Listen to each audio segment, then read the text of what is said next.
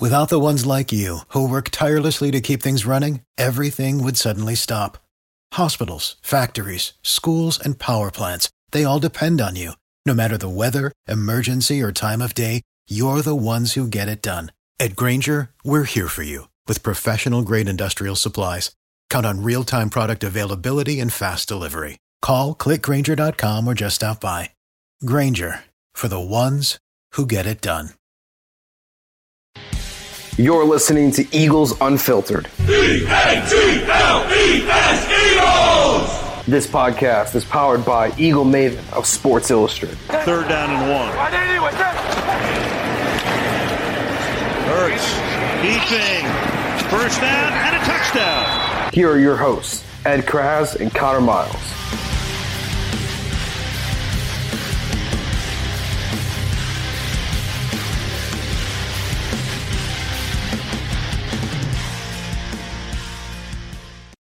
Hey, everybody. I'm joined today by the great Jim Mora Jr., former NFL coach and college coach. I'm Ed Kratz with SI.com's Eagle Maven. And Jim, we're counting down the days now until the NFL draft. Great time of year. Love this time of year. I love mock drafts. I can't get enough of them. I don't know how you feel about them. But anyhow, the Eagles made a big deal earlier this month. They traded out of the number 6 spot to the number 12 spot. We can start there. What do you think their reasoning was for that, Jim? Well, before we talk about that, the mock drafts, we're not the only ones doing them in these war rooms, in these draft rooms. They're doing mock drafts as well. Their information might be a little bit different than ours, but the scouts, the general managers, the coaches, they're mocking things up, seeing where things might land. But specific to the Eagles and their trade back, I thought it was a great move.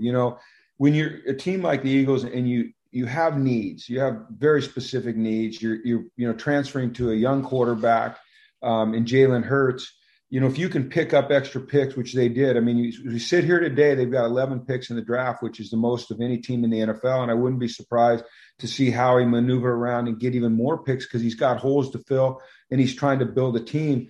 And I still believe at 12, they can get an impact player that's going to help them become a great team again. I know that there's a need at wide receiver.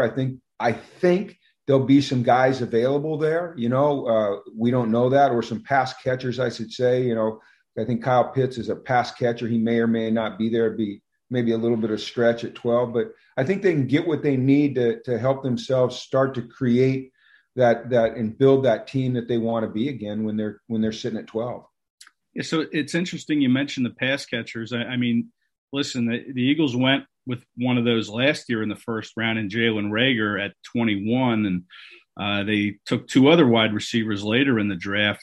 Do you think it's kind of counterproductive to continue to chase that position when they've invested so much draft capital? Not only last year, but they took J.J. Arcega-Whiteside in the 2nd round in 2019. You're bringing in a new staff. Do you think now it's time to develop them and maybe that need at wide receiver isn't as great because of what they've drafted in the past? I think that's a great question. And with the new regime, comes a new evaluation of the players that they have on their roster and new needs and new priorities. But I think that there's, a few guys that are so unique this year that are such great playmakers that if you have a chance to draft for them, let's say you have a chance to draft Devontae Smith or Jamar Chase or Jalen Waddle, or, I'm going to throw Kyle Pitts in that mix. I don't know how you pass it up, and I think that the Eagles are probably sitting there very nervous that those guys are going to all be gone. And if they're gone, which direction do they go? And I would say, obviously defense. I think Micah Parsons, Patrick Surtain, J.C. Horn, guys like that could come in and really be impact players as well. So I think they've got a lot of options, but given that they've drafted those receivers in the past, you common knowledge would say, hey, they don't need receivers. But you know what? They need weapons. They need weapons for Jalen. They need to improve their pass game. They need to be able to stretch the field. They need guys that can take a short catch and turn it into a long gain. And these guys, you talk about Chase, you talk about Smith, you talk about Waddle, they can do it. You talk about Pitts, he can do anything. I mean, he may be the most talented player in the draft. It's just that he's at a position that, people don't always recognize the talent. But with him, it's almost impossible not to recognize the talent. I think conventional wisdom, or at least many mock drafts I've looked at, have had Pitts and Chase gone by the time the Eagles hit the clock at number 12. They should be. Yeah, they should be gone. Yeah, so you're looking at maybe Jalen Waddle and Devontae Smith, and they're both from Alabama, obviously. Who do you like better there? Have you evaluated either of these guys, and who would you rank higher at this point, if either one of them? Well, I've watched them both, and I've watched them both a lot. And, sometimes when you watch Alabama play and someone catches the ball, you're not sure if it's Smith or Waddle because they look the same. I think Smith is silky smooth. He's got great acceleration. He can run every route. The concern with him, obviously, is just his physical stature. I think with Waddle, you get a more compact guy. Waddle led the country in yards after catch, and I like that about him. I think they both got return ability. I'm not sure how often you want to put your first-round draft pick back there returning a kick or returning a punt, but in a clutch situation where you need a play made, either of those guys can do it. I think playing at Alabama gives you a leg up. You understand how to compete at the highest level because you have to do it every single day in practice. You play in big games against great opponents on large stages. You've been coached by Nick Saban and a staff that is going to develop you as a man. They're going to develop you as a player. So I can't tell you that I like one or the other better because I think they're a little bit different. But what I can tell you is I really love them both. I think they're going to both be great players in the NFL. Yeah, and Howie Roseman loves to, he loves the juice of the draft. He loves to move up and down the board. Could you see a scenario where maybe the Eagles try to get back in the top 10 for a Kyle Pitts or Jamar Chase if they start to kind of slide a little? I don't see it happening, but just in case. Well, they've got some capital. When you've got 11 picks, you've got the ability to package some things and, picks in next year's draft to move back up if a player's sitting there. So I'm sure Howie is working the phones. He's talking to the teams that are drafting ahead of him. He's gauging their interest. He's trying to get a feel for who they like. But if they're sitting there in a position where it becomes obvious to them that they could get, let's say Cincinnati takes Penei Sewell, and Jamar Chase hasn't gone yet, Howie's going to be on the phone. And he's going to be trying to find a way back up in there. If Atlanta doesn't take Kyle Pitts, and he's sitting there, he's going to be trying to maneuver back up. There are some teams that want to maneuver back up, but they don't have the capital. They don't have what the Eagles have in terms of number of draft picks, and that makes it harder. So one thing we know about Howie is he's going to move, but he's going to be deliberate, and he's not going to make mistakes. He's going to make solid decisions based on value, need, best player available, all of those things. And I expect the Eagles to have, when we come out of this thing, I think they're going to end up, we're going to look back and say, that's a heck of a draft right there.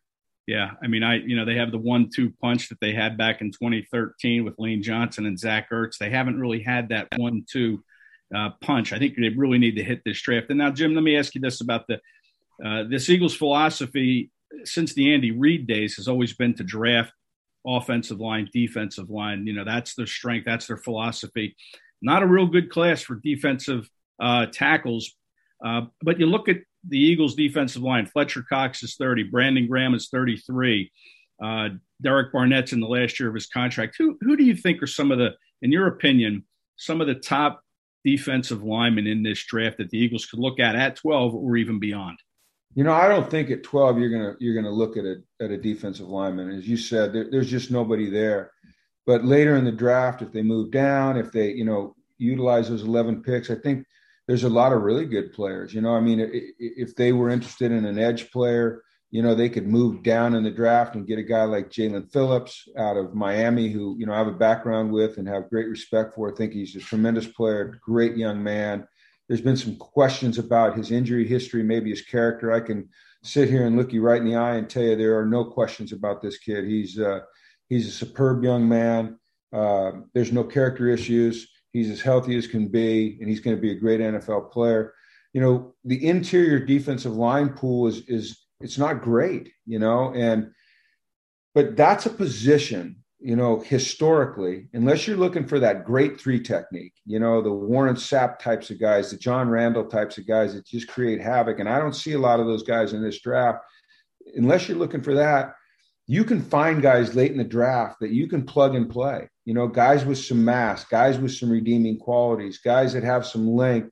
Of course, they're going to have some deficiencies that they wouldn't be dropping in the draft. They wouldn't be lower round picks, but, every team's looking for something different. You may need, you may feel like you're a little bit undersized in there. You want a big monster. You want a big 350-pound just run stopper, So I think there's a lot of guys late that we don't know their names, but the scouts have gone out and seen. They put through the paces. They've watched the films, and they can, jump on the table in the 3rd, 4th, 5th, 6th, 7th round and say, this guy right here, I know we don't know a lot about him. Here's his redeeming qualities. If we bring him in, he's going to help this team win. All right, Jim. Last question. Put you on the spot here. Who are the Eagles taking at number 12? Jalen Waddle, if he's there. Nah, you know what? I can't. He's gone. He's gone. Okay. Let's go. Patrick Surtain. I'm just 180 in you there. I'm going from receiver to corner. And man, I tell you what, I'd love to have that guy on my team. Not only does he have the pedigree, he's grown up around the game. His dad was a heck of a player, but he's a heck of a player in his own right. I tried to recruit him, had no chance. Went in to see him at his high school. He might have given me a wave, and that's about it. But he was sure a classy kid, even in high school. Well, the Eagles, Howie Roseman hasn't drafted anybody from the University of Alabama since 2003 or 2002. Maybe he needs to. Yeah, it's shocking. I mean, championship pedigree, right? Right. I mean, Nick Saban's program just turns out.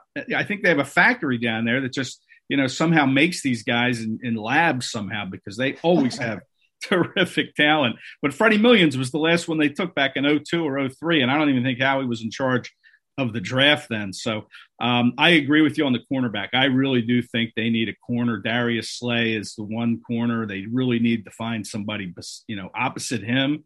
Slay's contract next year takes a big jump in salary cap hit. I love J.C. Well, there's some Horn. guys. Yeah, J.C. Horn. J.C. Horn. Yeah. How do you feel about Farley? Caleb? Yeah, what I was going to ask you about Farley. How do you feel about him with the whole back situation, that back injury? I think it's concerning, opting out, having the back surgery. I think that any team that's really interested in him is going to have to bring him into their facility. They're going to have to do a very thorough exam. They're going to have talked to his surgeons, his doctors. They're going to have real conviction, because when you're drafting a first-round player, you don't want to have concerns about previous injuries. You want to know he's healthy, and I don't know that he's been able to prove that right now. The talent's undeniable, but the question mark on his health is a serious one. So, but I'll tell you what, J.C. Horn and Patrick Surtain, man, I'd live with either of those guys, and I'd feel good about it. That's great. Hey, Jim, listen, thanks so much for the time. Really appreciate it. Again, Jim Mora Jr., terrific work. Make sure you're following him on Twitter. And again, Jim, thanks again for joining me. My pleasure. Great. Always great to talk to you. Thank you.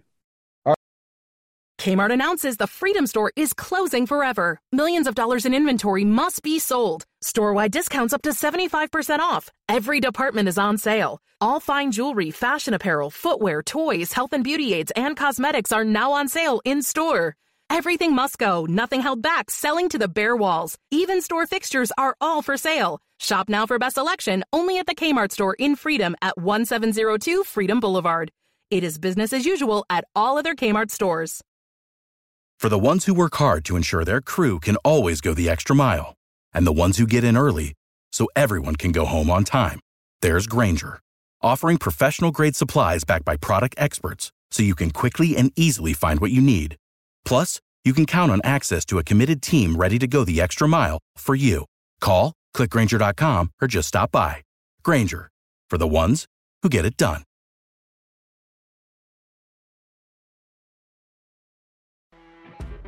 You know when you're listening to a true crime story that has an unbelievable plot twist that makes you stop in your tracks? That's what our podcast, People Are the Worst, brings you with each episode. I'm Rachel. And I'm Rebecca. We're identical twins who love true crime cases that make you say, didn't see that coming, and we hate the people responsible for them. Listen to People Are the Worst now on Apple, Spotify, or wherever you get your podcasts.